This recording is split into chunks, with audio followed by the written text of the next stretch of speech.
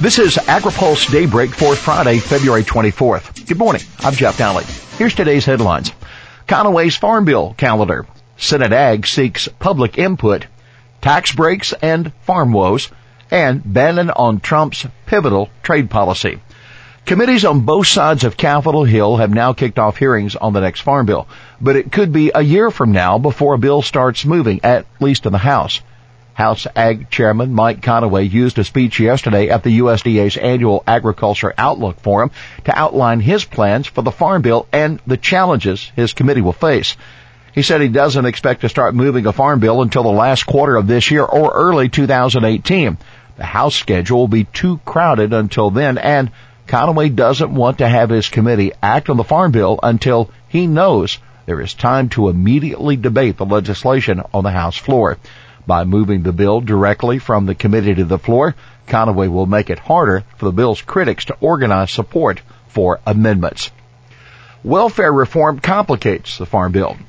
Conaway also faces another challenge. He expects the Supplemental Nutrition Assistance Program, or SNAP, which is the most expensive part of the farm bill, will get caught up in House Speaker Paul Ryan's plans to overhaul federal welfare programs next year. Conaway didn't say how those two legislative efforts would work together. There has been no sign that the Senate will take up welfare reform. Stacks out, ARC needs fine-tuning. Conaway also made it clear that the Stacks Revenue Insurance Program that was created in the 2014 Farm Bill for cotton growers would be eliminated.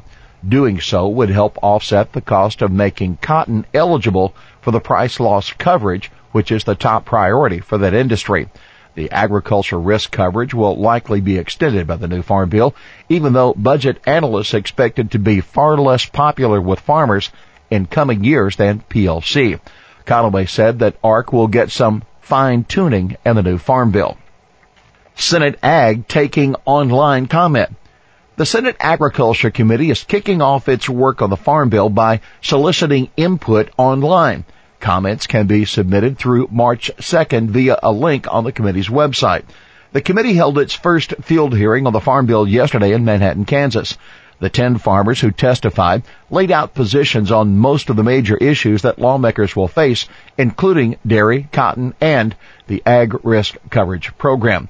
Committee Chair Pat Roberts, a Republican of Kansas, stressed that the new bill has to address the need of all crops. He said, all of agriculture is struggling, not just one or two commodities. Peterson, tax breaks backfiring on farmers. The ranking Democrat on the House Ag Committee, Colin Peterson, told the Ag Outlook Conference he thinks farmers are making poor financial decisions because of too popular tax benefits. Peterson, who like Conaway is a CPA, said that the Section 179 and bonus depreciation allowances encourage excessive purchasing of new farm equipment.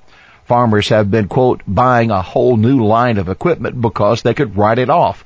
Peterson addressed the conference yesterday in a video.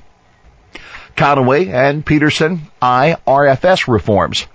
Conaway told the conference that he and Peterson have had some discussions about changes to the renewable fuel standard. However, Conaway acknowledged that the House Energy and Commerce has jurisdiction over biofuel policy, not the Ag Committee. And Peterson's concerns are focused on the mandates for advanced and cellulosic biofuels, not ethanol. Conaway said that he and Peterson and others are working on the idea that the RFS standards are unachievable. Conaway said 36 billion gallons of renewable fuels, the amount of renewable fuel the statute calls for in 2022, the final year of the program, cannot be achieved. Peterson said through an aide that there were, quote, informal conversations during the last Congress between lawmakers from oil and corn states about the importance of ethanol to those rural economies and getting past some of the myths about corn ethanol. A spokesman for the House Energy and Commerce Committee told AgriPulse that the panel is soliciting input on near-term and potential longer-term reform to the RFS. Beef and biotech priorities for the next ambassador to China. Iowa Governor Terry Branstad, President Trump's nominee to become ambassador to China, said at the Outlook conference that he is determined to reopen the Chinese market to U.S. beef. The ban stems from a finding of mad cow disease in the U.S. back in 2003. Branstad said, I want to serve it at the U.S. Embassy, and I certainly want to do whatever I can to convince the Chinese leadership to do that sooner than later. Branstad also says he intends to push China to accelerate its approval process for biotech crops, something the Obama administration was never able to do. Bannon, exiting TPP was pivotal. Trump's chief political strategist, Steve Bannon, spoke at the Conservative Political Action Conference in the Washington area yesterday and provided some insight into how closely Trump's trade policy is linked to economic nationalism. Bannon said that withdrawing from the Trans-Pacific Partnership was one of the most pivotal moments in modern American history. He said that getting out of the 12-nation trade deal would help restore U.S. sovereignty. Bannon said the White House already is working in consultation with Congress on pursuing new bilateral trade negotiations. Trump, meanwhile, needled Mexico yesterday over the North American Free Trade Agreement. In a meeting with corporate executives, Trump said, "We're going to have a good relationship with Mexico, and if we don't, we won't." Here's today's He Said It. No one is going to ask why you need the safety net. It's going to be really clear.